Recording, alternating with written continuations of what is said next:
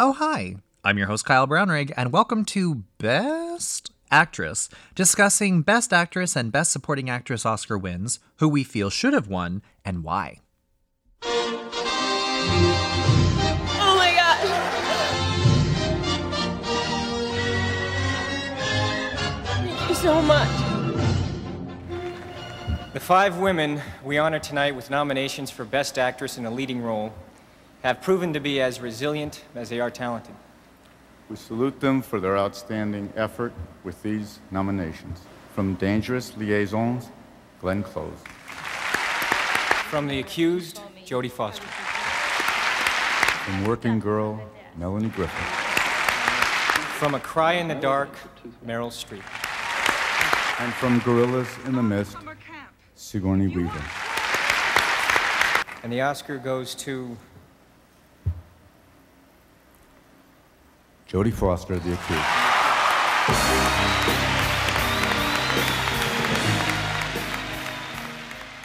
Hello and welcome to another episode of Best Actress. Today we're going to be talking about the 1989 ceremony year win for Jodie Foster, her first Oscar win for the movie The Accused, a very dark film. And today I am joined by a guest that is very familiar on this podcast, but many times a great friend of mine. Her debut comedy album, Magically Malicious, is out, went to #1 on iTunes. It's Fiona O'Brien. Hi, Fiona. Hi, Kyle. I'm thrilled to be back. I love this podcast. I love having you. I'm so glad that you could do it. I'm beginning to do like a lot of repeat guests, and you're always at the top of my list. Is it because I'm a stay-at-home mom and you know I've fuck all else to do? And she's watching movies until the kids get home, or else she's using her vibrator. Yes. That's exactly why. And I'm also a stay-at-home mom. A cat mom, you know. Yes, that's okay. It's all good. So this is another year of, interesting movies. Some of them I've seen before. Some of them I haven't. We will jump into it, but it was Canadian Thanksgiving weekend this weekend. How was your Thanksgiving? It was good. I still don't understand Thanksgiving because Ireland doesn't have Thanksgiving. And then when I post, oh, happy Canadian Thanksgiving, everyone in Ireland's like, what are you talking about? Thanksgiving's in November. I'm like, I don't know. All I know is the kids aren't in school and I'm drunk and it's 9 a.m. and I have a turkey in the oven. Well, that's kind of how you have to do Thanksgiving. You have to prepare your meals the night before because the next day you have to get hammered to deal with all the family and friends. Exactly. And I had two Irish friends, Sandra and Martin, came over, and it was nice because we were allowed to have people in the house, and it was just me and the kids and them, and we all drank far too much, and then I died all day yesterday.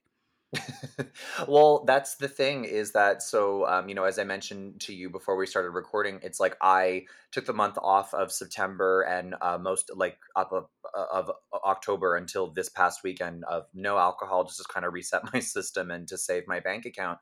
And then this weekend, because I had so many social obligations and a wrap party and blah, blah, blah, I got so hammered 3 days in a row that now, days later, I'm still paying the price for it because I'm in my 30s now and I'm experiencing those like 3-4 day hangovers, and they're not fun. Oh, it's brutal. It's downhill from here. Yeah, that's how I kind of see it. So yeah, I think I have to learn how to have like 2 beers, 3 beers, and then like call it a night, and that's like my new challenge in life. Well, that's hard because after the 1 or 2, you've broken the seal, and you're like, yeah, let's keep going. 100%. I know. But talking about, Canadian Thanksgiving, like I didn't go home for Thanksgiving this year because I have been on the road. I have been touring. I've been doing, some stuff for TV. And then Daniel has also been traveling for work. This past weekend, he was in Montreal for work and he drove there with his company car. So it's just been so much traveling around that we literally just didn't have time to actually go. Like if I would have gone back to Ottawa, this would have been like my 4th trip to Ottawa in the past like 3 weeks. And I just was like, oh my God, this year it's just not going to happen. It's just been a hectic season. It's been a hectic like holiday. And I didn't go home this year. Sometimes that happens, but and sometimes that's good. You need the break.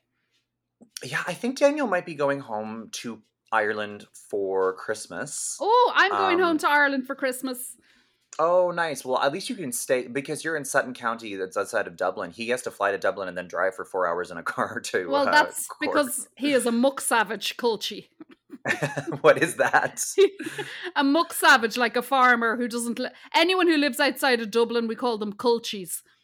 Gulches. It sounds He, like a racial slur. so when he comes in from work today, just go, oh, here he is, the muck savage culchie. I'm gonna write this down. Do, right. Muck. Savage. He's probably good. Culchie, and it's Culchie. And he'll immediately go, you were talking to Fiona O'Brien today. Yeah. I feel like it sounds like a really dirty word, but whatever. Okay, so this was 5 more movies that we got into. So this year, 1989 ceremony or Best Picture went to Rain Man. Best Director went to Barry Levinson, sorry. Best Supporting Actress went to Gina Davis for The Accidental Tourist. I've never seen that movie. Interesting, like to see it. Best Supporting Actor went to Kevin Kline, and Best Actor went to Dustin Hoffman for Rain Man. So, speaking of which, have you been getting messages from people about Tom Cruise's face? I am looking at Tom Cruise's face and I'm thinking it's for a role. He must be doing a role where he has to be a little bit chubby. I think it's like fillers in his face, but he looks kind of like thinner everywhere else. But I gotta say, it's so interesting to me, like how hard people are coming down on Tom Cruise when there are like women in Hollywood that have like had head transplants. I know. You know? Now, the thing is with Tom, it's obviously for a role because that man is so bloody disciplined and with his religion and everything. He is doing this for a reason. I mean, I guess so. I don't know, but people have been messaging me about it, and I'm like, I don't know. It just kind of looks like he got fillers in his cheek and his chin, but everything else looks kind of normal. Or he was stung by a bee. Probably. He's still cute. I mean, he's fucking crazy, but I always thought Tom Cruise was kind of cute back in the day. Gorgeous. Gorgeous Well, especially when he got his teeth fixed. Gorgeous. Oh yeah, no, 100%. He went on a date with Cher, who is also known for plastic surgery. Oh wow. Yeah. Okay, so let's just jump into these movies. So let's talk about A Cry in the Dark with Meryl Streep. Oh, geez. So this is Oh, no. So this was kind of another year where some of these movies were a little painful. And this seems to be a recurring theme every time that I have you on the podcast. I'm like, oh, I'm going to find a year where she just is going to hate some of these movies. Because A Cry in the Dark, this is the thing, because I've seen a lot of Meryl Streep movies now because of this podcast. And A Cry in the Dark, if anybody doesn't know, around the world, it's sometimes known as Evil Angels. It's the famous, like, the dingo has my baby. It's that line that made famous by Seinfeld where everyone says the dingo ate my baby, and that's not actually the line. A lot of famous movie quotes are misquoted, and this is one of them. But anyway, A Cry in the Dark, what a perfect example of another Meryl Streep movie where it's like the movie itself is so fucking boring, but her performance kind of sells it. Yes. And saves it. Because it's like, I find that Meryl Streep, it actually wasn't until she released The Devil Wears Prada where a lot of the movies that she made, they weren't really box office hits, you know? It was always these like artsy films where her performance was celebrated, but it wasn't like everyone was like going out to see it. And you can really see why, because A Cry in the Dark, it's like a law courtroom drama. Mm-hmm. And the subject matter is interesting because it is based on a true story, but it is a little repetitive and it gets kind of dull because they're not guilty, then they're guilty, then they're not guilty. Like it just kind of got annoying after a while and it was dragged out. So A Cry in the Dark is the true story of the death of Azaria Chamberlain, who was the baby in question, and Meryl Streep and Sam Neill from Jurassic Park are the parents. They're on a camping trip in the outback, and then dingo allegedly comes along and kills this baby and drags its body out into the outback. And the whole thing that becomes suspicious about the case is, what was it? It was like the sweater, like a cardigan, like a jacket. And then because they couldn't prove where the sweater was, it was like, well, then there's no way that a dingo could cause these cuts and these lacerations and blah, blah, blah. And then years later, after she gets convicted and she's in jail, they actually find the little cardigan in the area, and then she's proved innocent. Yes. And actually, in June 2012, the Northern Territory coroner Elizabeth Morris declared that Azaria Chamberlain was in fact killed by a dingo, and that dingoes could actually have this type of behavior against humans. Yeah. What did you think about this movie? I think the baby killed itself because the state of fucking Meryl Streep's hair and her accent and Sam Neill's shorts. She had a Paul McCartney 1961 haircut. I had that haircut when I was 2. It's just a bowl of hair. A bowl of hair on your head.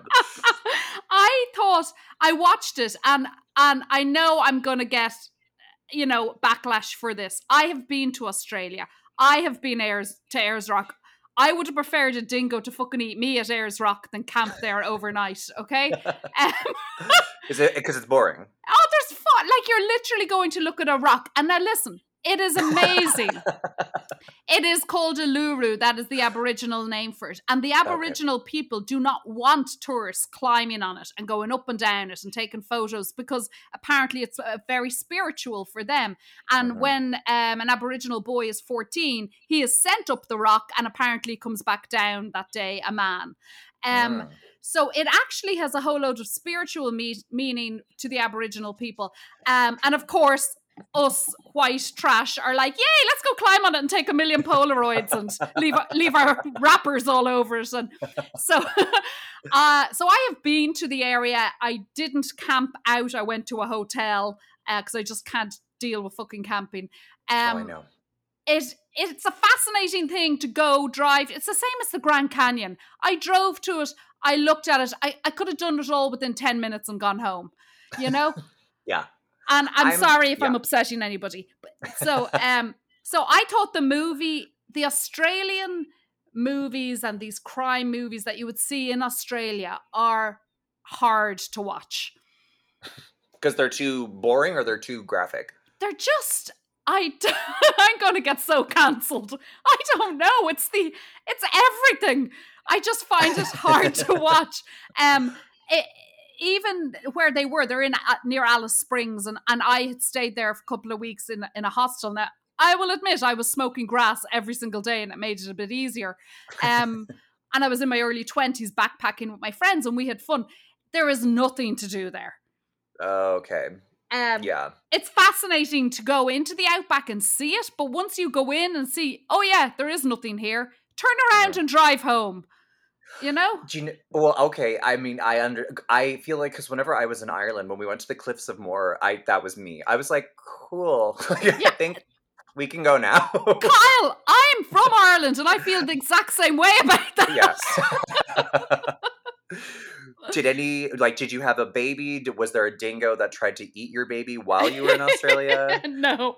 So I do remember this being on the news, not when I was there, obviously, I'm not that old, but I remember in Ireland seeing it all over the news. And yes, I remember the famous line, a dingo has my baby and all this. Meryl Streep is the only thing between Meryl Streep and the short shorts that Sam Neill wore. That's about the most interesting part of this film. And they were really short. Like, they were giving him a yeast infection. Like, they were so short. And he looked lovely. Yeah, Samuel was, like, kind of cute in it. I mean, I feel like when I think, like, an Australian guy in short shorts, I think of that guy in Jurassic Park that's like, clever girl. Okay. At the end, when like the raptor tricks him and he has like the short shorts with the socks, he's gorgeous. So for me, he's like the Australian hot guy. So Sam Neill is like, I'm like, well, is Sam Neill like Jurassic Park, clever girl, hot? No. But like, oh, that's right. Sam Neill was also in Jurassic Park. Yes. So there you go. Right. So okay. So, but let's talk about, Meryl Streep in this movie, her accent is of course flawless. This is when she's at the top of her acting game. Yes. I think that, she does an extremely good job. I completely see why she is nominated for it. She's the only interesting part of the movie. I think that some of the best scenes, with her is whenever, you see, the relationship between Sam Neill and Meryl Streep, like it begins to deteriorate because it's like, she's like, you mean that I should have zipped up the tent? Just say it for once. It's like, you're blaming me, and like those kinds of things. Yes. And those kinds of fights and stuff like that. And just, I think that part was kind of interesting, and that part was a little bit more interesting to watch, because a lot of the courtroom scenes became very frustrating to watch, because but also too, like, maybe it's because I knew that they didn't do it. Like, I knew that it was like the dingo thing, because like this is such a famous case. That there wasn't any uncertainty in my mind of what the result was going to be at the end of the movie. So I think maybe that's why I found it so boring to watch, because I knew what was going to happen. But there was, when she does, because, you know, they go to court the first time, and then they become acquitted and they're fine. And then there's this new evidence, and then they get convicted, or she gets convicted, and then she goes to prison, and she's pregnant when she goes to prison. And there's this really funny scene where she's in her prison cell, and she can look out her window, and there's like a dingo in the darkness staring at her, just literally like, I'm coming for your unborn baby, bitch. I got away with it the last time, I'm coming for you again. And I was like, that was a really weird, that kind of made me laugh. Like, it was this menacing dingo where it was like, oh, I got away with murder, I'm coming for that one too. Like, it was so weird. But there wasn't really a lot of entertaining scenes in this movie. I think that for me was the one entertaining scene. Probably. I like you're saying, I totally agree with you. The best part was the dynamic of the relationship between her and Sam Neill, and when they were at home. That was, to me, that was the most interesting part of the whole movie, was how they were communicating and how it was getting worse. And then that she had two other boys, and I thought she played the mom role amazingly. And I thought that her being so short with the police and with the judge and with the lawyers, and just like, she was so mentally and physically exhausted, and her short answers and how she was coming across, and she was they were saying that she was cold-hearted and she had no feeling. She was a woman who had been through so much. She just had no time to play games and no time for bullshit. And I thought Meryl Streep did that perfect. Well, that's just it. I mean, I feel like there was, or maybe this was actually the situation, like, during that time, whenever this court case was happening. But it did sort of seem, it's like, why does no one have any sympathy for this woman who has lost her child, her baby?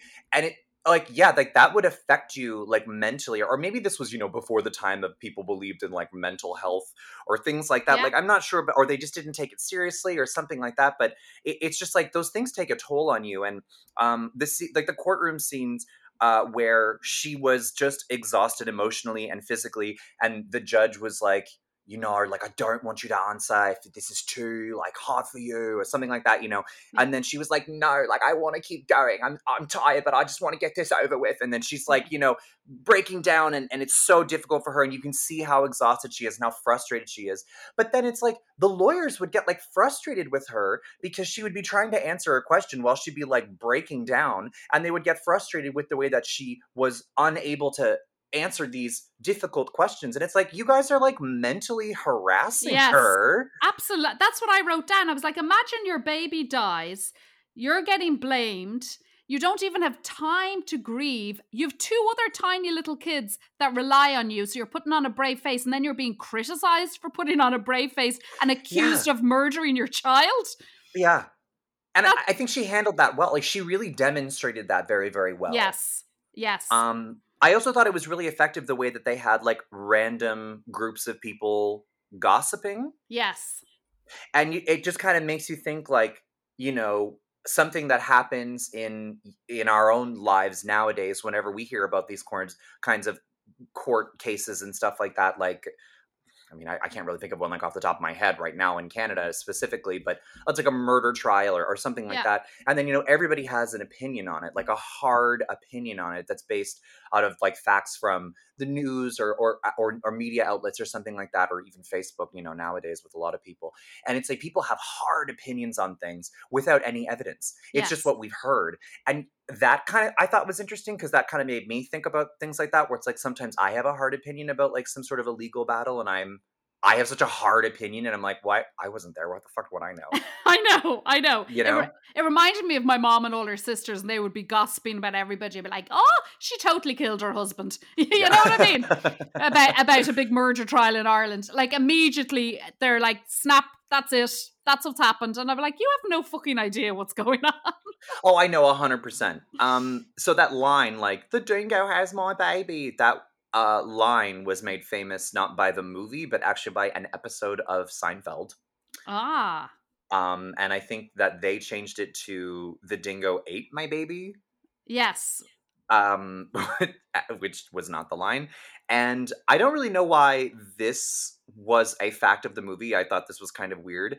It said that Meryl Streep never actually revealed her opinion of whether or not Lindy Chamberlain, this is the woman that Meryl Streep played, was innocent or not. And it's like, well, that's irrelevant because clearly in the movie she was acting like she was innocent. yes. That Oh, was her perspective. I'd say Meryl Streep was like, "Could you just fucking let my hair grow and let me leave?"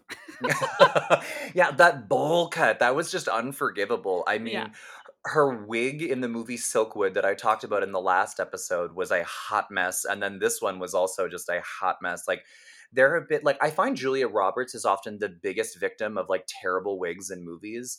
You have like Hook, and then there was I mean, too many to name, but the point is that there are a lot of actors that are just, victims of bad wigs, and I think Meryl Streep throughout the Yes. 80s was one of them.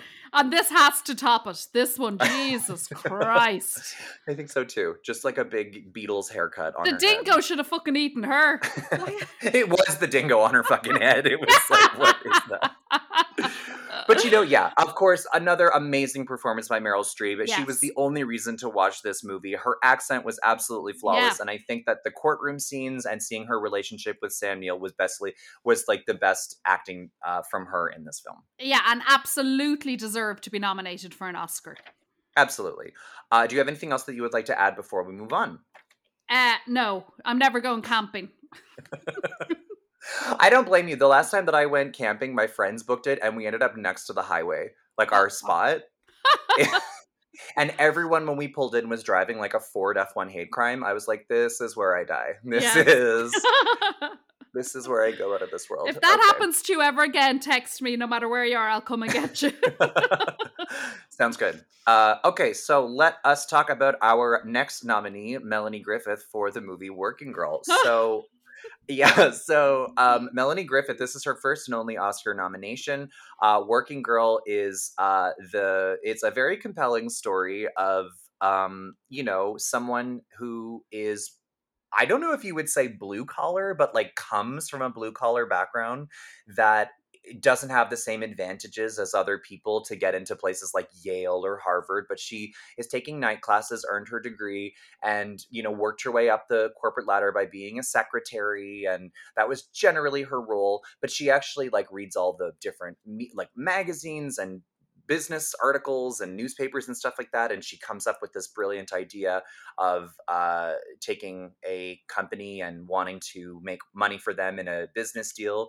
And then she has a new boss, Sigourney Weaver, who's amazing in this movie, and she brings this idea to Sigourney Weaver, who's her boss, and then Sigourney Weaver ultimately takes the idea from her, and the whole movie is basically about, oh my God, there's so much to explain. It's like Sigourney Weaver breaks her leg on vacation, and then Melanie Griffith pretends to be Sigourney Weaver by approaching this company with the deal because she wants to get it on her own, because Melanie Griffith discovers that Sigourney Weaver was going to take her idea and go on this deal without her. And Melanie Griffith is determined to make the deal by herself.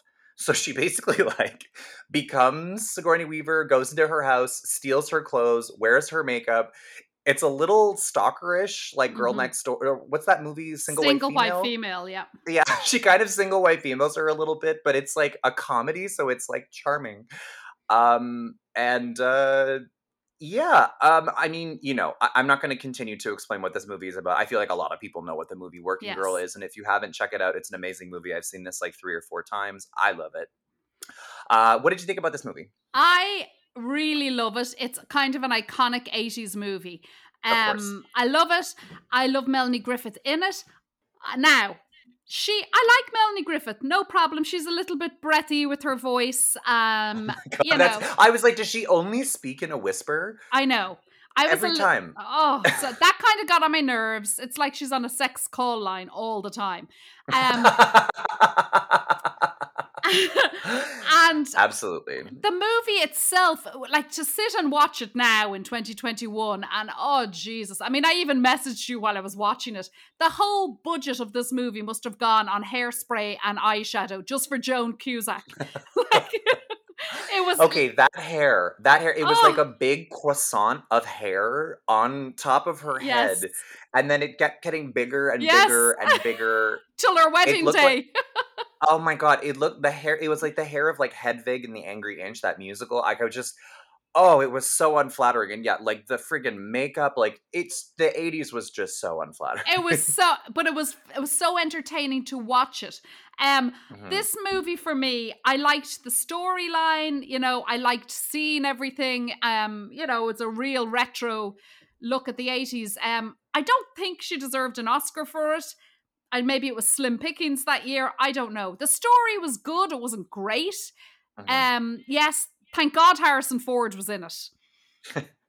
You're like because like why? Because you think he's hot? He's a good actor. I think he's a good actor. Now I don't know if you like me watching this movie. He's in the movie and he is the person that Sigourney Weaver has stolen Melanie Griffith's idea, is about to pitch it, and to him. Is it to him? And then Melanie Griffith pretends to be her, so she meets him with the idea. Now, they meet, she sneaks in as Sigourney Weaver at a party in Sigourney Weaver's clothes. Harrison Ford spots her, just thinks, wow, she's very attractive. And he goes and makes a beeline for her. He doesn't tell her who he is. She just thinks he's some guy hitting on her. Now, this is where the movie got a little bit weird for me. Like, she drank a whole load of tequila shots with this guy she's never met. Yeah. Yeah, I know where you're going with this. Ended up passed out. He brought her to his apartment. Yeah. Undressed her and put her in his bed. Yeah. Now, he would be fucking cancelled in this day and age for that. It was the prequel to The Accused, for sure. I am telling you.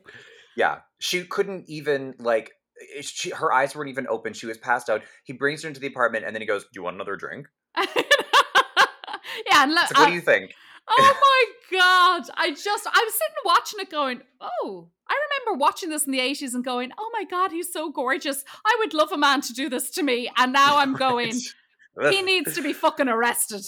Oh, I know. It was so funny because the movie's called Working Girl and the movie started, I was watching it with Daniel and Daniel was like, "Oh, is this movie about a hooker?" And I was like, "Oh, no." But like, fair enough with the name.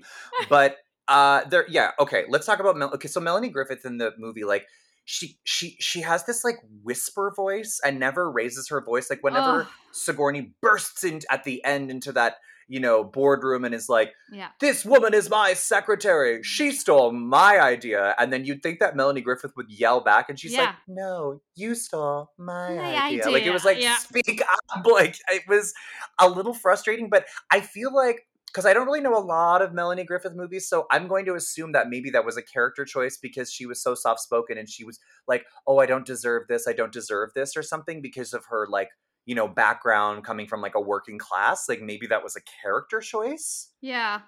But it was annoying. Like it was annoying. And I found, like, she's supposed to be working girl. She is supposed to be kicking ass, and ripping the balls off businessmen. And I just thought she was too soft in it. Even, and can we please have a shout out for Alec Baldwin and his beautiful chest? Oh my God, I know. And he's young in this. He hasn't had any children yet. He's beautiful. But even how he treats her, and she's like, "You really shouldn't cheat on me. You're mean." Yeah. I would have fucking drop kicked that guy from one country to the next. She was just, because she was supposed to be this big empowering woman who was making a name for herself, and then she was like, "That's not nice." Oh. No, it was when she walked in on Alec Baldwin having sex with Doreen. Yeah. And she walks in and she just goes, "You snake." And then leaves. That was it. And you're like, wow, like, I guess, like, in hindsight, yeah, she didn't really bring a lot of, like, emotional range, but, like, she was, like, emotional, like, in a lot of scenes. It was just a very quiet performance. It was kind of annoying, but maybe that was a character choice, like, I'm not sure. But the thing is I love her in this movie. I love this movie. I've seen it so many times. And the way that, she chooses to play Tess, you're really, or at least I was, like, rooting for her 100% of the time. And I I could just watch her in this movie over and over again, and I could see why during the time, like in the 80s, for women in the workplace, this movie probably meant a lot to them, and why Yeah. I can understand why this movie was a big deal. I think, though, that whenever she cuts her hair and makes it, like, really short and stuff like that, it's kind of like a Princess Diana haircut that she goes Yes. for, but it's kind of a bit electrocuted and it's humongous. And it kind of ages her by, like, 20 years. Yes. And fuck off, Sigourney Weaver's 29 years old. Yeah, right. It's like, do you know what a 29-year-old looks like? Not that, I'll tell you right now. My She's God. like, I'll be 30 next month. You're like, fuck off. No, you weren't. She was 39 when she filmed this Yes. movie. And you're like, yeah, you look 39. Like, that makes sense to me. Yeah. But yeah, I also, when you said the thing about Harrison Ford carrying her lifeless body up stairs, I also wrote that as, like, a giant yikes. Fun fact about whenever she has the surprise party at the beginning, and they're, like, all in the closet, David Duchovny, aka Mulder from the X-Files, Yes. that was in there, and that was his movie debut. I didn't even spot him. I'm sorry, Yeah. David. He's in the back on the left, top left corner. Yeah. I'll have to watch it again. But Joan Cusack's hair, like, kept getting bigger and bigger and bigger. It was just the fact that it was like a giant croissant, like, loaf of bread on her hair. Yeah. It was very comical, and I'm assuming that was like a comedy choice, or maybe that was the fashion. But she was nominated for an Oscar for a supporting role, and so was Sigourney Weaver for a supporting role for this movie. I love Joan. I just think she is just in everything. No matter who she plays, she's brilliant. Me too. I just watched The Addams Family Values, where she's the villain that marries Fester. She's amazing. Amazing in that. Yeah. I think that it is really funny whenever, or I think one of the better acted scenes is whenever, Sigourney Weaver, she bursts into the meeting and she's like, this is my secretary. And then Melanie Griffith has to, like, walk out of the room, and it's, like, super embarrassing and, like, super cringe, and you feel really, really bad for her. I think that was a really well, acted scene. I think that her relationship with Alec Baldwin, it was very much like she kind of didn't really care that her relationship was over with him, and that he was with Doreen now, because she was choosing to be a businesswoman instead of being locked down to a husband and have kids and stay on Staten Island and stuff like that. And I don't know, like, I really loved her in this movie. I think that she was the right choice. I think that whisper voice was so appropriate to the character. Maybe she's like that in every movie. I don't really know a lot of Melanie Griffith movies, to be honest with you. I know. I did that. But it worked. I searched. I was like, what else is she in? Because all I remember from Melanie Griffith is Working Girl, wearing trainers or runners and leg warmers to work, and those scenes walking through New York, the atrocious hairdo. I remember, and, like, don't get me wrong, Melanie Griffith, she is a superstar, looks amazing in suspenders and underwear, and as they showed in every shot that they could get her in her underwear, she was there. Oh my God, I know. And I was sitting going, wow, she's an amazing body. Beautiful, but I don't know. I don't think it was Oscar worthy. And then I have to think, well, in the 80s, was it, because obviously I was only a child, it must have been so difficult for women to move ahead in business that maybe that idea of a woman doing this was more what the Oscars were pointing towards. I think so as well, because that's a thing that we talk about a lot in this podcast, where it's like, you have to also remember, like, when this came out and, like, what, like, women's rights were, like, at the time. Apparently Melanie Griffith had a really bad drinking problem when she was filming, and the director began to fine her $80,000 every time that she would have to hold up production as a way to get her to stop drinking. And they even hired Ah. a nurse to test her sobriety daily. Okay, well then maybe that's what The Voice was about. The scar that Harrison Ford has, remember they like comment on the scar on his chin? Yes.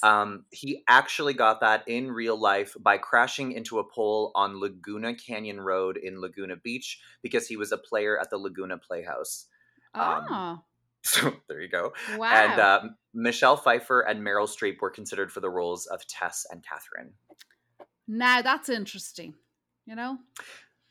I think that Meryl Streep as the Sigourney character, as Catherine, I think that would have been interesting, but then you think about when she was the boss in The Devil Wears Prada, and people never really saw Meryl Streep in that kind of role before, Yeah. so maybe The Devil Wears Prada would have had less of an impact if she would have played Catherine in Working Girl. I don't know. Absolutely.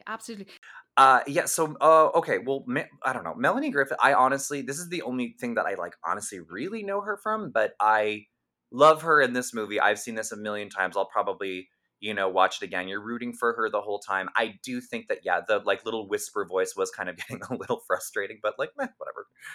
Yeah. I mean, it was a lovely 80s iconic moment. It didn't hold as much power watching it now, obviously. Do you have anything else that you would like to add before we move on? No, that's about it.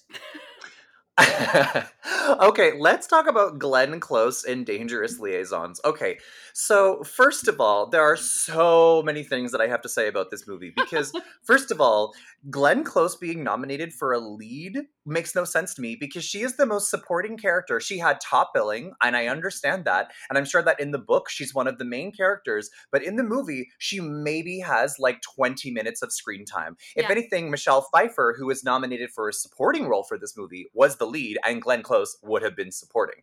And anybody listening, if you don't know what Dangerous Liaisons is, for maybe a younger crowd, it's basically like Cruel Intentions is what Cruel Intentions was based on. So basically it's like these two awful people during the 18th century, high society. It's like a widow and a player, and they basically just fuck with people's lives. They try to take away if somebody betrayed them, it's like they would try to ruin their life essentially. And Glenn Close specifically is trying to ruin, what was his name? There was this guy that had betrayed her. Yes. And then John Malkovich's character, she used John Malkovich to ruin the virtue of Uma Thurman's character to get back at the guy that betrayed Glenn Close, because the guy that betrayed Glenn Close wanted to marry Uma Thurman. Because she was a virgin. Exactly. So if her virtue was ruined, then everything was ruined. And then John Malkovich, who the whole movie was basically John Malkovich's character, he then sees Michelle Pfeiffer, who I think she's married, right? Yeah. Yeah. And then he's like, oh, I'm going to ruin that. So then he attempts to ruin her as well.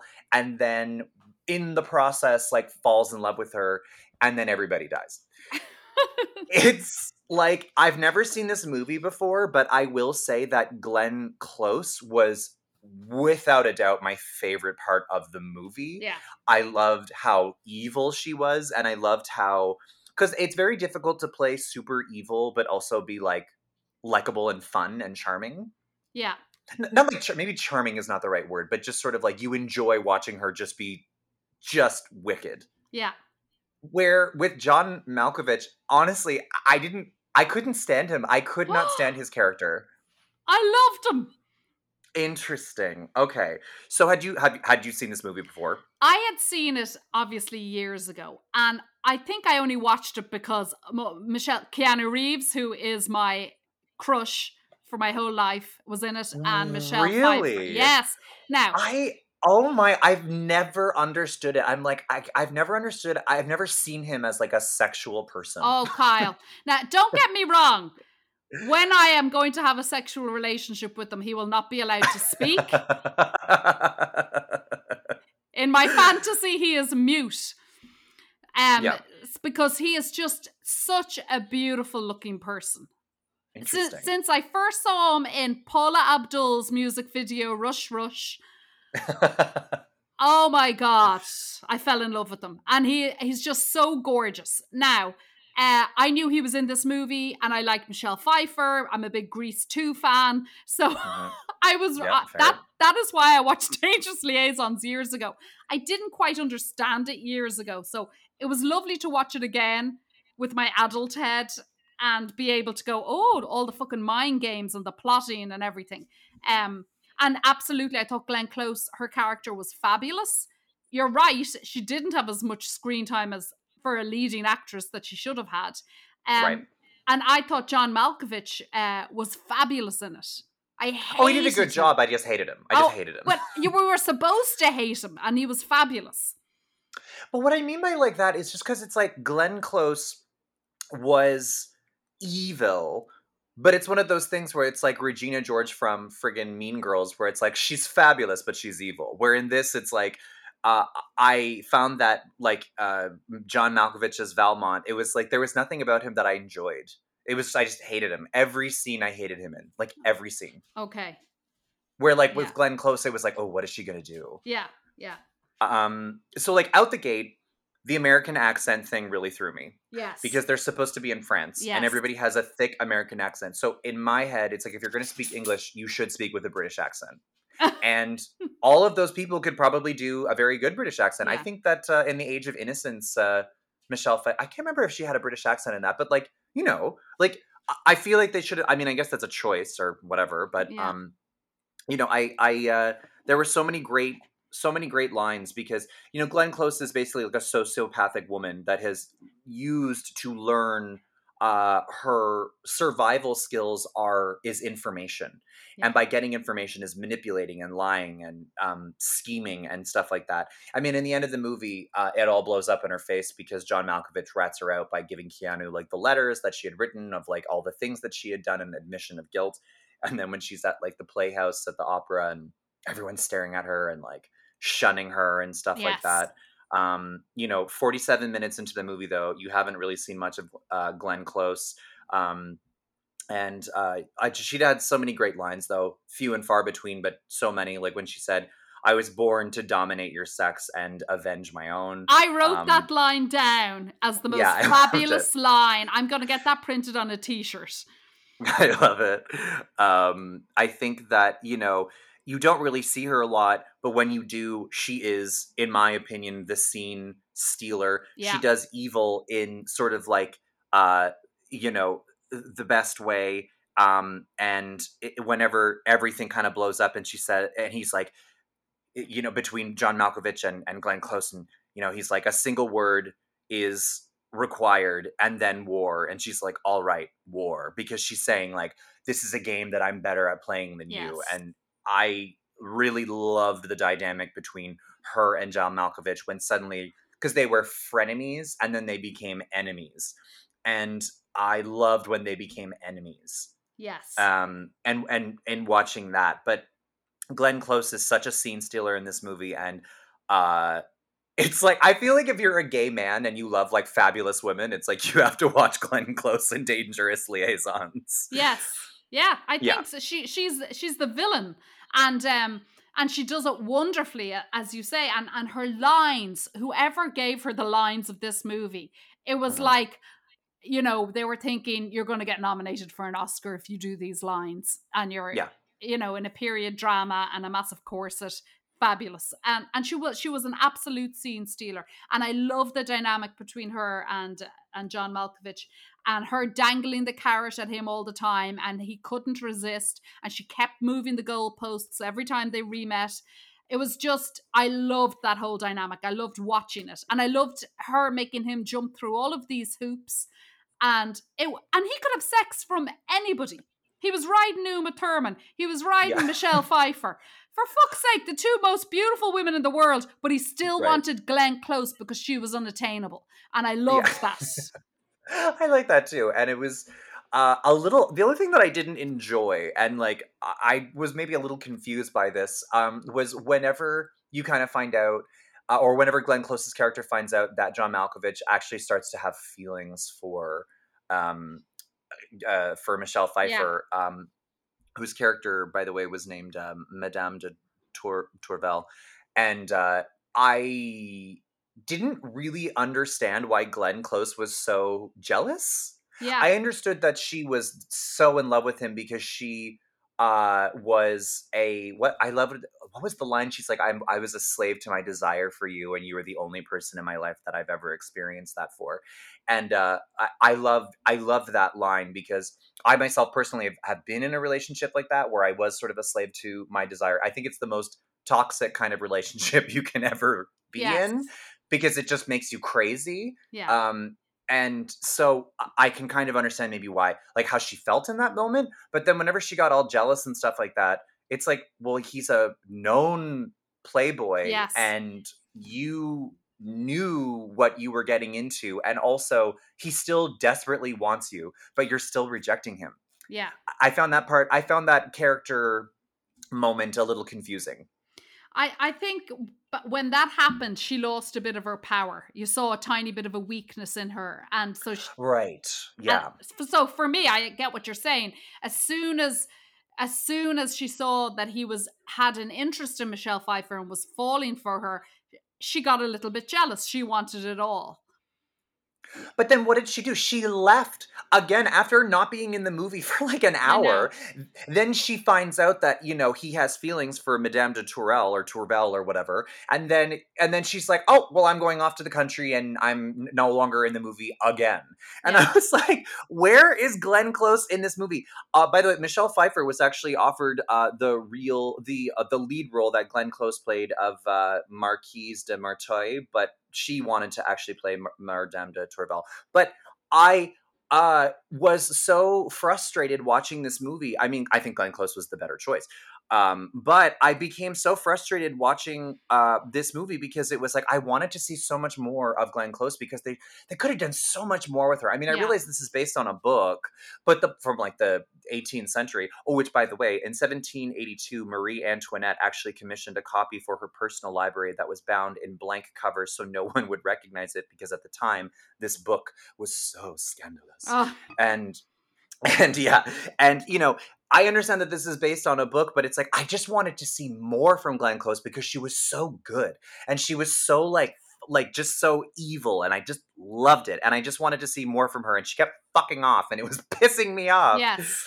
She should have been in it more. Obviously, I've never read the book, and nor am I going to, because but yeah, she should have been in it more. And her life, even the opening scenes of how you would get a woman ready in the 18th century with all of her chambermaids around her and everyone doing her makeup and her hair and washing her and dressing her. And I found all of that fascinating, and I wish we had seen more of that.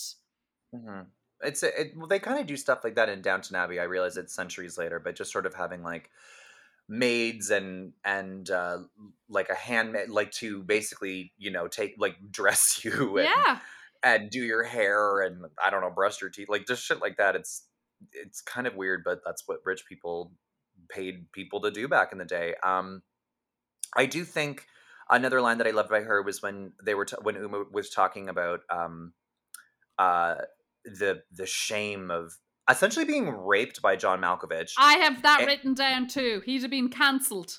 Yeah, immediately. And then Glenn Close, to add to the manipulation, says to Uma, oh, you should enjoy it. You should enjoy the sex because you'll find that shame is like pain. You only feel it once. And like, everything like in this movie, she's so conniving, so evil, so manipulative. And I just think that Glenn Close was the perfect choice for this. I just wish that she was more in the movie, and I am calling shenanigans on the fact that she was a lead instead of supporting. Yeah, I agree with you. I think she was fabulous. It's Glenn Close. She's up there with Meryl Streep. These are fabulous actresses. They're wonderful. And no matter what character you give them, they make it their own, and they're just so amazing. I loved the aunt. So it's Glenn Close's aunt, isn't it? In it, and and she said one of the lines I wrote down. She was talking, because Glenn Close was saying, "Oh, John Malkovich now has feelings for your woman. What's her name? Michelle." Michelle Pfeiffer. Yeah. I was going to say my friend's name, Michelle Dunleavy. It's Michelle Pfeiffer. And the aunt was kind of like, oh, men aren't able to devote themselves to one person. Like, just it's a fact of life. Get over it. And I'm like, I fucking hear you. Right?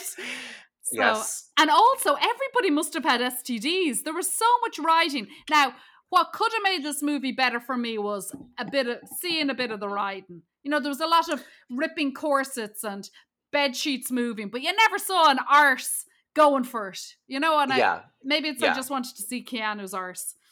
Oh, I think so too. I mean, you did see some Uma titties. Yes. And I think, did you see Michelle Pfeiffer titties? I think, did you? I don't think so.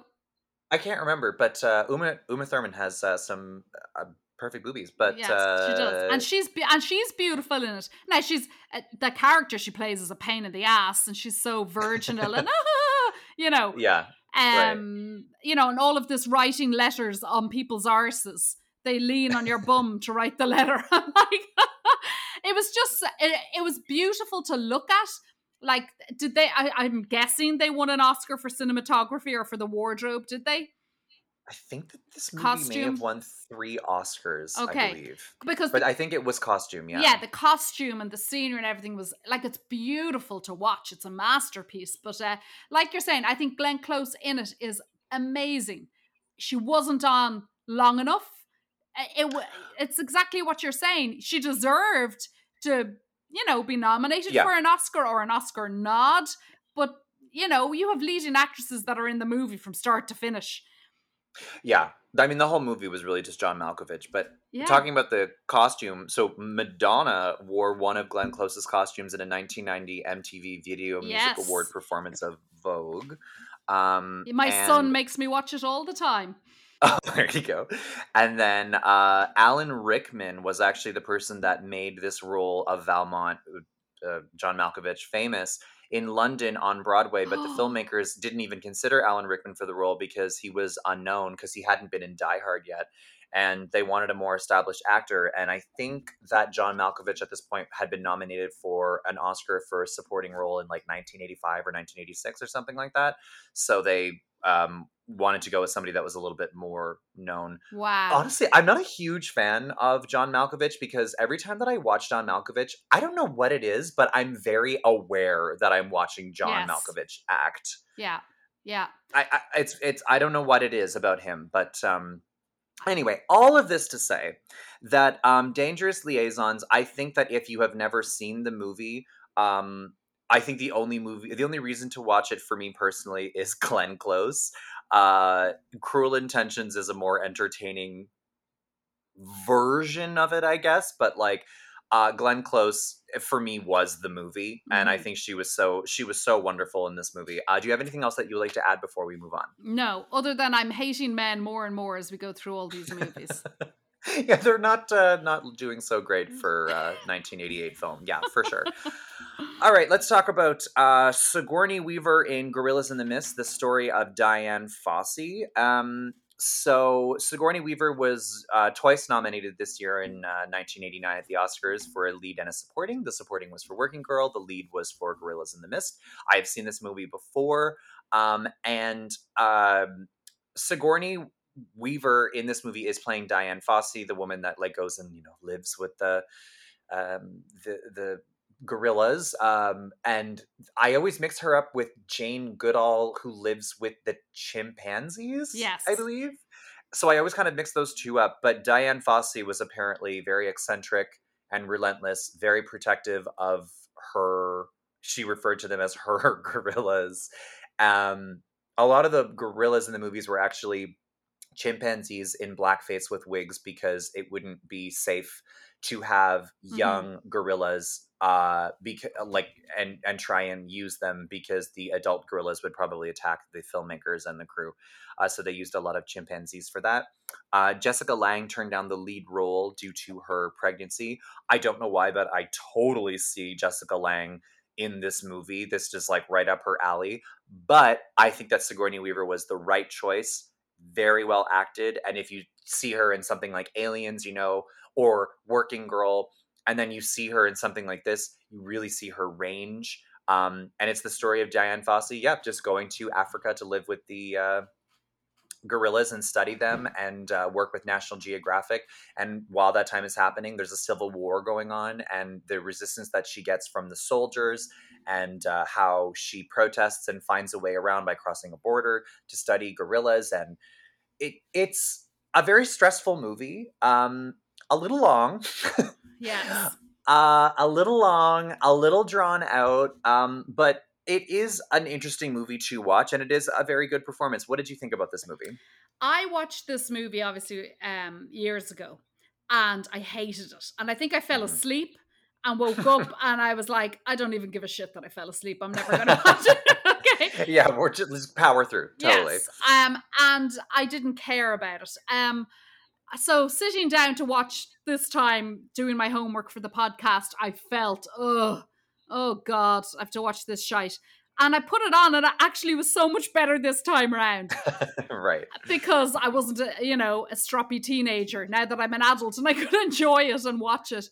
And I thought Sigourney Weaver was fabulous in it. I loved the storyline.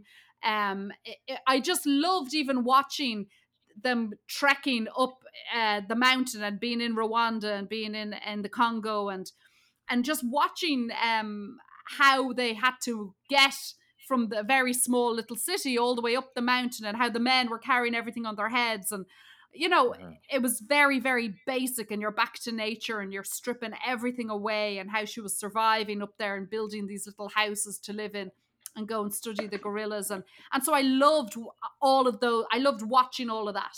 I thought it was fabulous. I think that, most of the critics generally agreed that Sigourney was the right choice. She nailed the part. I do think that a lot of the criticism for this film was basically saying that the characterization of Diane Fossey was very inaccurate, because she was extremely eccentric. And I think when they say eccentric, I think they mean like crazy. Yeah. And you never really get to know Sigourney Weaver's character that well. It's like you see kind of like why and how her circumstances were, but you didn't really see who she was necessarily, and maybe why she was the way that she was, because I was kind of wondering a bit like, well, what about your husband back in the States? Are you still talking to him? Are you ever returning to the States? When you chose to stay in Africa to study the gorillas, what was that moment that was your I'm never going back moment? Yeah.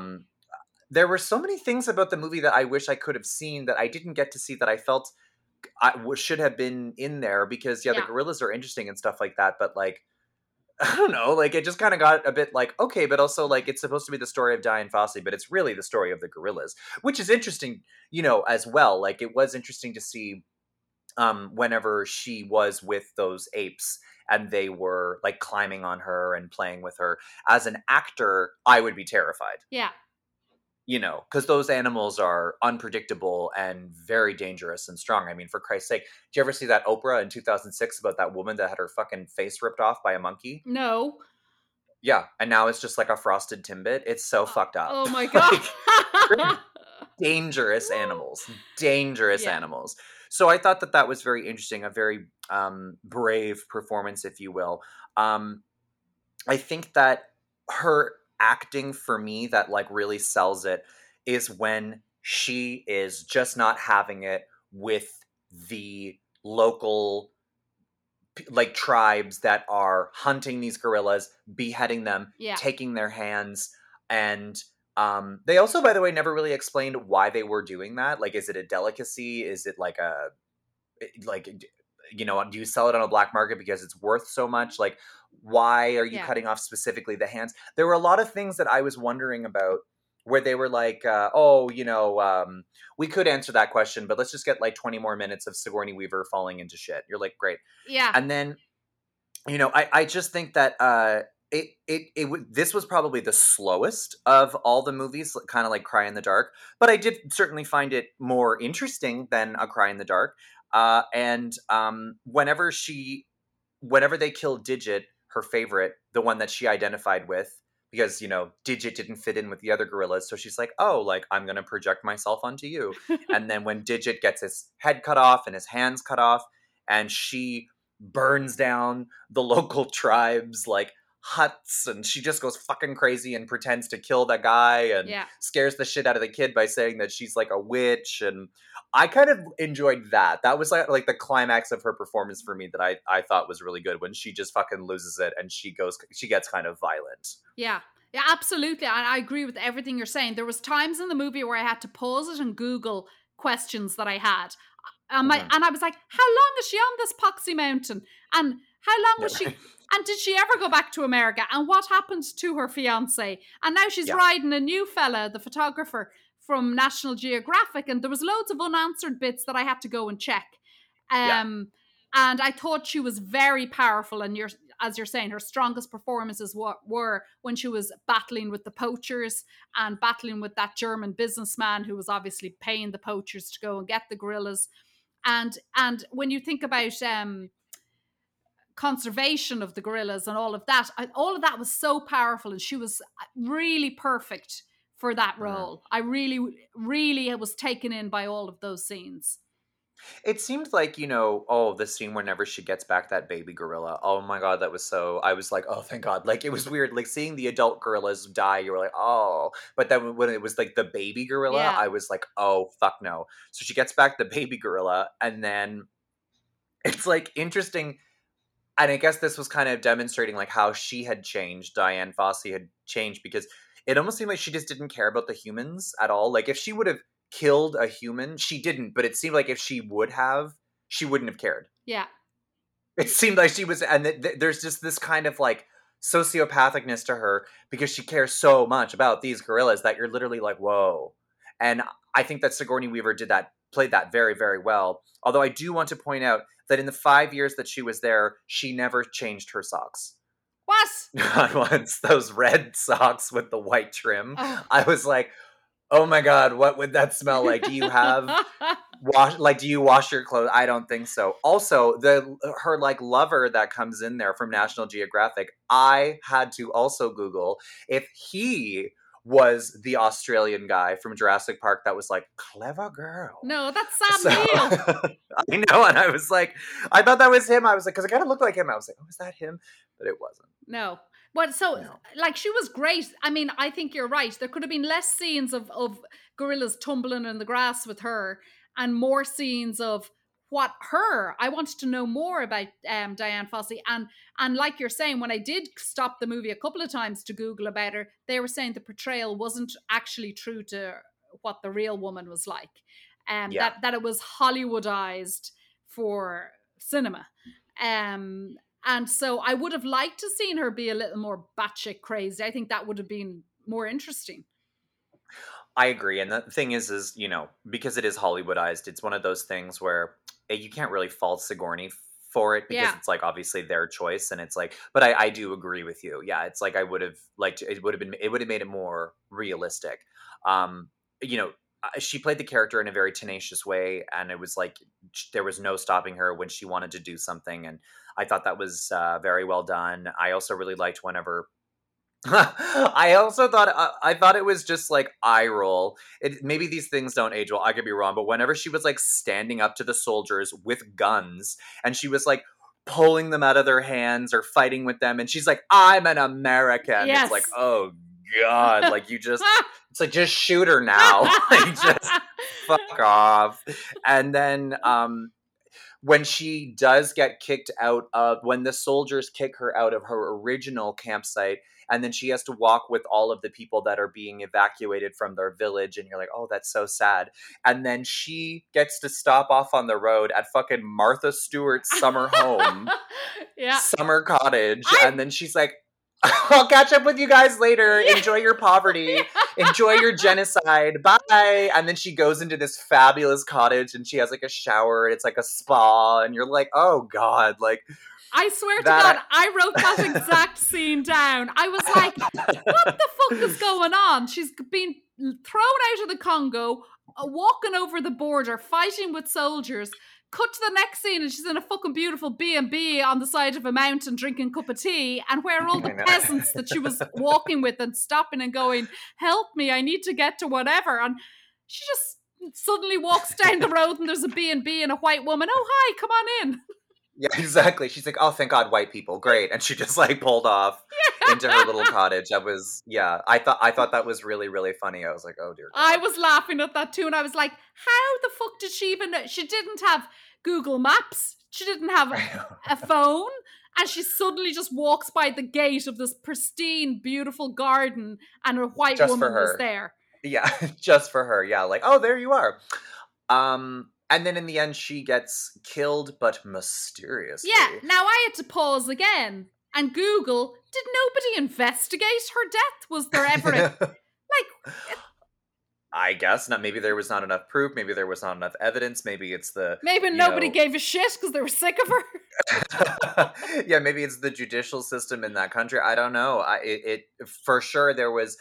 It's implied that some guy used a machete and, like, I'm assuming cut her head off, or I don't really know what was going on there. But yeah, she died under mysterious circumstances. So maybe she was killed. Yeah. And they said at the end that because of her work that the gorilla population has been protected and increased, and I'm pretty sure now in 2021 that gorillas are an endangered species.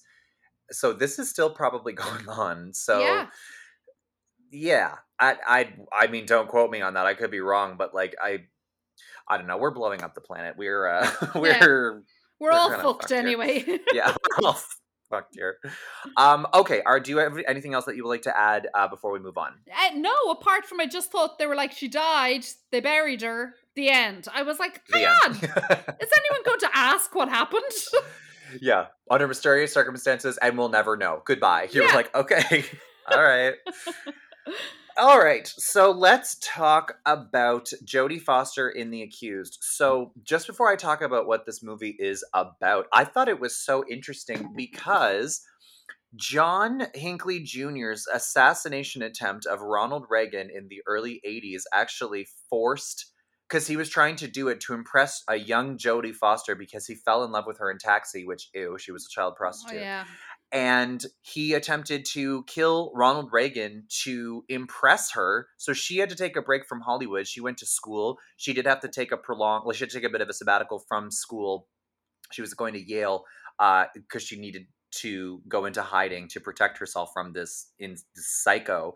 And then after she kind of came back from that, her acting projects that she had done, her films and stuff like that, was not very, they were kind of box office flops and they weren't really critically acclaimed. So the movie The Accused was literally her last attempt at revitalizing her career. And when she originally saw the screening of this performance, she thought that it was awful and that this movie would completely ruin her career. And then she won an Oscar, and then the rest is history. So I just wanted to say that as a preface. And so I thought that was very interesting. So the movie The Accused is about a woman, and it is actually based on a real life gang rape of Cheryl Arujo, who was gang raped in New Bedford, Massachusetts on March 6th, 1983. And there were basically people cheering on this gang rape at this bar. And basically the story is to convict not only the people who had committed the rape, there were 3 of men that did this, but also the men that were cheering it on, that were allowing this to happen. And Jodie Foster is the victim, the rape victim in the movie. And Kelly McGinnis is the lawyer defending her. You would probably recognize her best from Top Gun, or from the Top Gun, or a Witness with Harrison Ford. And she's also in real life a lesbian, and so is Jodie Foster. And allegedly they were dating at the time whenever they were casting this movie. And Kelly McGinnis actually fought for Jodie Foster because Kelly McGinnis was offered the role of Sarah, but she declined because in real life Kelly McGinnis was held at knife point and raped in her New York City apartment in 1982. So she actually wanted to play Catherine Murphy, the lawyer defending the rape victim, because I feel like that would probably be more of a justice for her. For Kelly McGinnis, I mean. Yeah. What did you think about this movie? Oh, sweet Jesus. Now, I know it's hard to watch because it you do see the rape scene. now I had to brace myself for this movie. My Mhm, one of my best friends in Ireland, this is how I knew about this movie. We were like 14 when this movie came out. mm, And her parents were both psychiatrists, and they okay. brought her to see this movie. And I remember Mm, her coming to me because we were too young to go to see it in the cinema, and her parents brought her because they thought it was very important for her to see this movie as a young girl. And I mhm. remember my friend coming to me after seeing it and telling me about it, and I was like, why would your parents sit you through a movie about a gang rape? But what the fuck is Yeah, gang right. rape? And it was horrific. And so I was very disturbed by this movie before I had ever even seen it. It already had traumatized me. And I watched it years ago and I was traumatized by it. And so when I knew I had to watch it, and I knew when we were picking the year that Jodie Foster won for it, Mhm, this brings up so much emotion in me. And I don't mean just as mm, a woman, mhm, just the movie and the role. And I think she was so brave to take it on and to play it. And mhm. it's a fabulous movie. Every single bit of it. I just love all of it. It's interesting. I mean the actual like gang rape scene, like can you like imagine having as an actor having to film something like that? Yes. It was extremely graphic. It was extremely as realistic as they could make it. Apparently, Jodie Foster had to console a lot of the actors, which I think is kind of That's so funny that fucking she typical yeah, of men. I- Fuck she had to off. console them. I know, Oh, and I know, and I literally was just like, oh my god! But like, apparently, this was very difficult. A lot of the actors, the male actors, were like getting sick, rushing to their trailer. This was a very difficult scene. And it's like, yeah, whatever. well, imagine how Jodie Foster felt. Yeah. Oh, so, But take care of the men. Oh, fuck off. yeah, and I would actually kind of say that this film and the movie Working Girl were the only kind of movies in of the five that were really compelling and really keeping my attention. And I think that the first of all, the bar. Remember the bar? It was Yeah. called The like mill. The mill. the Mill. That fucking looked like every single Yes. road gig that I pull up to in small town Ontario, where I'm like, oh god. And by the way, this whole movie was filmed in Canada. Yeah. So I literally was like, oh no. And so when the movie opens on because you don't see the rape scene until kind of the end of the movie, Yes. whenever you see her, the movie opens at her running out of the bar, terrified, severely bruised, severely cut. Her clothes are disheveled. She gets into a car, then she has to go to the hospital, and they have to do like a rape kit, and they're taking photographs, and they're asking her very difficult questions, and they're being very impatient with her. Yeah. And you're like, hey, she literally was just gang raped, and she's bloody and bruised. Like, Yeah. maybe be a little bit more sensitive. And I think that Jodie Foster, it was so real, it was so believable, it was so difficult to watch from start to finish. And there is this kind of attitude where a lot of people weren't taking her seriously because it was like, well, what were you wearing? Yeah. And well, you have a reputation for being a drunk. How many Or drinks had and you had? You'd smoked weed. Yeah. oh yeah, oh, and apparently you and your girlfriend were making jokes that you were going to have sex with that college guy to get back at your boyfriend, and it Yeah. was like, okay, so then she deserves to be pinned down and beaten and raped. Like, I know. what? I know. But I mean, of course, this is rhetoric that, of course, people use, and that's why it's so difficult to watch, because a lot of these things sound very familiar. So this type of Mm. movie, it is very difficult to watch, and for the time, this was probably the most graphic rape Yes. scene ever in movie Yeah. history. I think the other one, or at least to my knowledge, was in the movie The Girl with the Dragon Tattoo, Okay. where this disgusting guy like rapes like Rooney Mara, and it is so fucking Oh, disgusting. I haven't seen it. Oh, you don't need to. No, I It's won't. just so I won't. fucked up. But then remember whenever Jodie Foster calls her mom, and her mom's like, well, what did you do? Yeah. Because it's like she's used to her daughter always being in trouble or needing money, Yeah. or she's like, I was wondering if I could like come home, and she's like, what's wrong? No, you can't come. I'm going away. And it was just like, her mom's a fucking bitch. Yes. Like, Yes. and And so her it's like, and her boyfriend.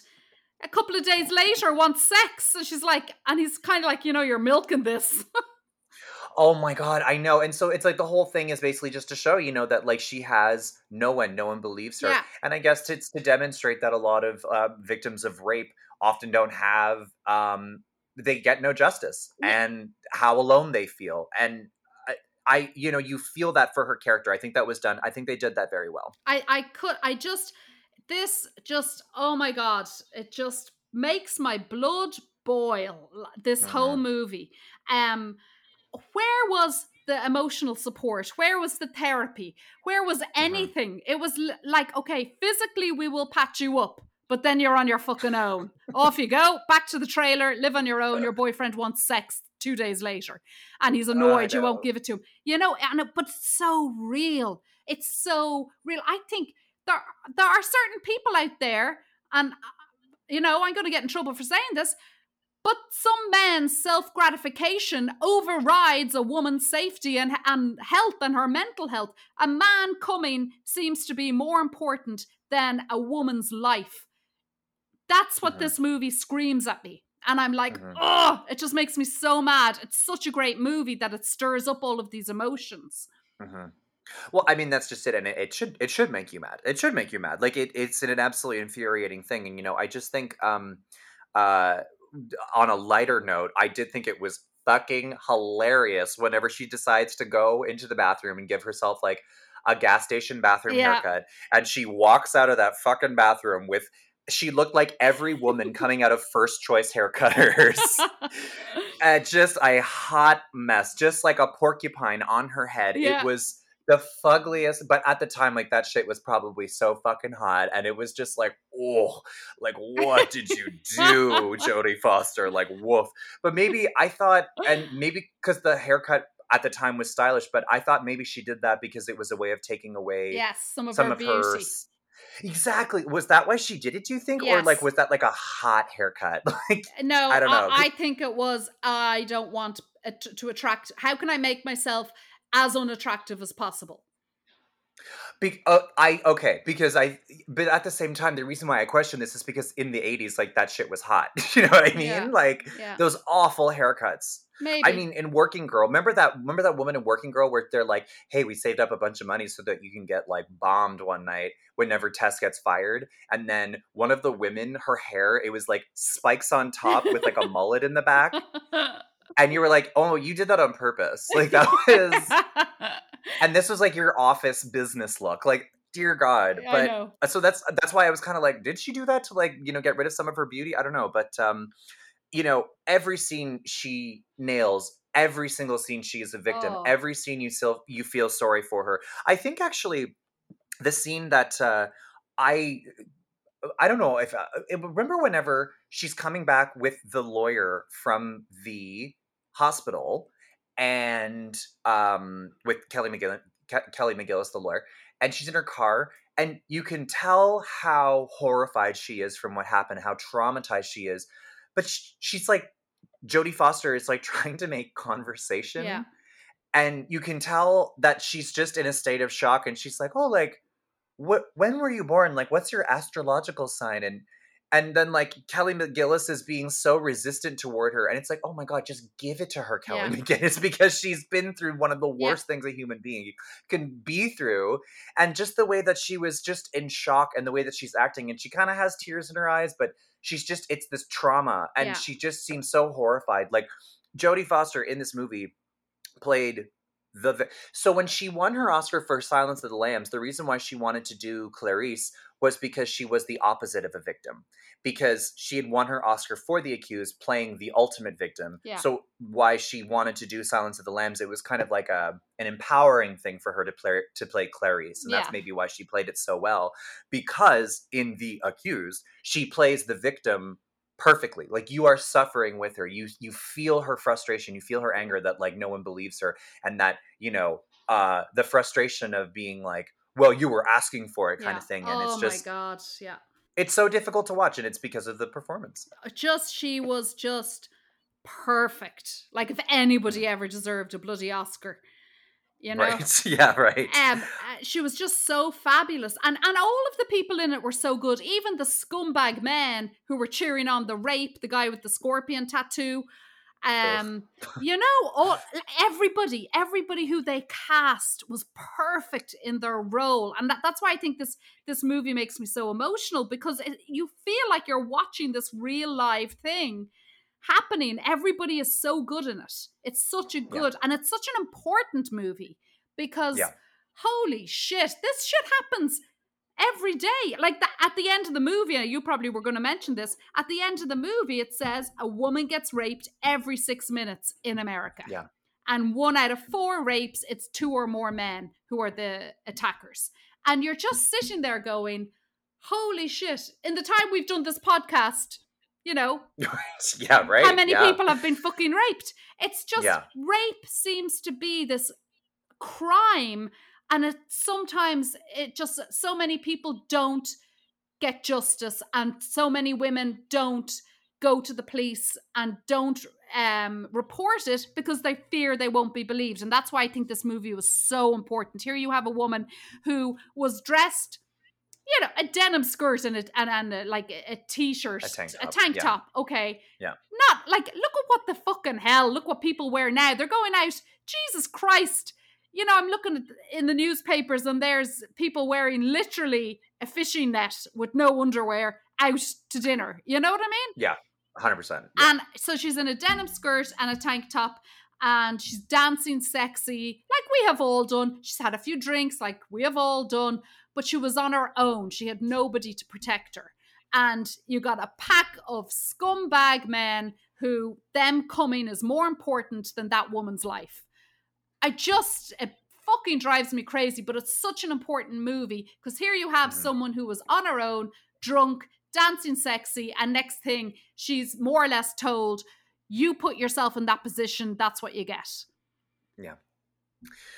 Yeah, and whenever she's on the witness stand, and the lawyers have to kind of prove their point of being like, so you can't prove that there were 4 people there. You can't prove where the voices were. And then she's like, well, no. And then those scenes are also very difficult to watch. You can see how hard it is for, this character, Sarah Tobias. And just every scene was just, mwah. Oh, she's fabulous. Okay, so do you have anything else that you would like to add before we reveal who we think the Oscars should have gone to? Where can I sign up to become a lesbian?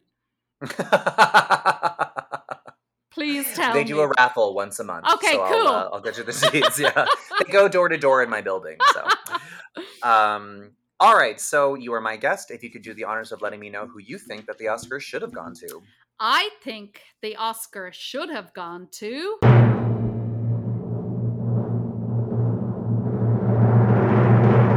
Jodie Foster. Amazing performance. I figured that it would be. Why? It's such an important role, and she did it justice. She was fabulous. She didn't care how she looked or was portrayed, or she knew this was groundbreaking stuff, and she went at it 100%, and I just loved it. When you said brown breaking, I didn't even think. I knew exactly what you meant. I was like, yeah, brown breaking. I'm so emotional. Yeah. I'm like, yeah, brown breaking. I love it. All right, so I will go. So I think the Oscars should have gone to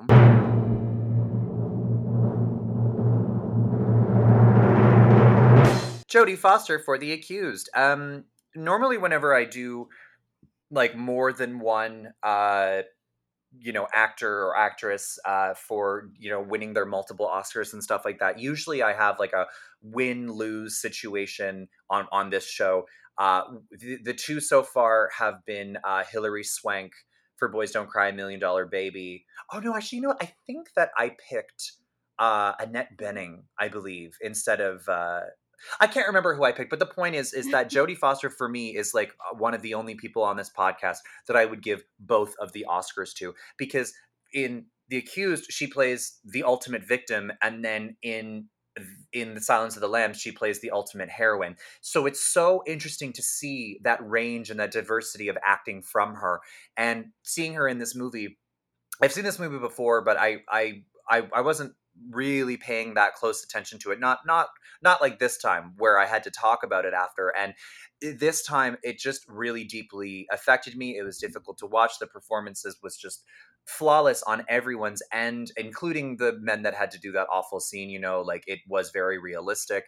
And Jodie Foster is so brave to do something like this, and it was a huge risk and a huge gamble on her career, and it ultimately paid off. She won her first Oscar for this, and I think that she absolutely deserved it of all of the people in this year. All right, so that concludes another episode of Best Actress. And Fiona, where can people find you on social media? Oh, you can find me on Facebook. I don't know for how much longer the way things are going. Just Fiona O'Brien, maybe on Facebook, and on Instagram and on Twitter at Real Fiona O. And I post any shows. I've a load of shows coming up, so I just post them up on my social media. I do have a website, and I'm shit at updating it. FionaO'Brien.ca. If you are living in the Toronto area, I will be doing a show October 22nd. I will be headlining it at Comedy Bar called It Gets Bitter. It's a semi-LGBTQ friendly, but mostly pro comedy showcase with comedians from Just for Laughs, The Debaters, and the Comedy Network. So that's October 22nd at Comedy Bar. If you're in the area, come and check that out. Fiona, thank you so much for being a guest, and we'll definitely have you back. Thanks, Kyle.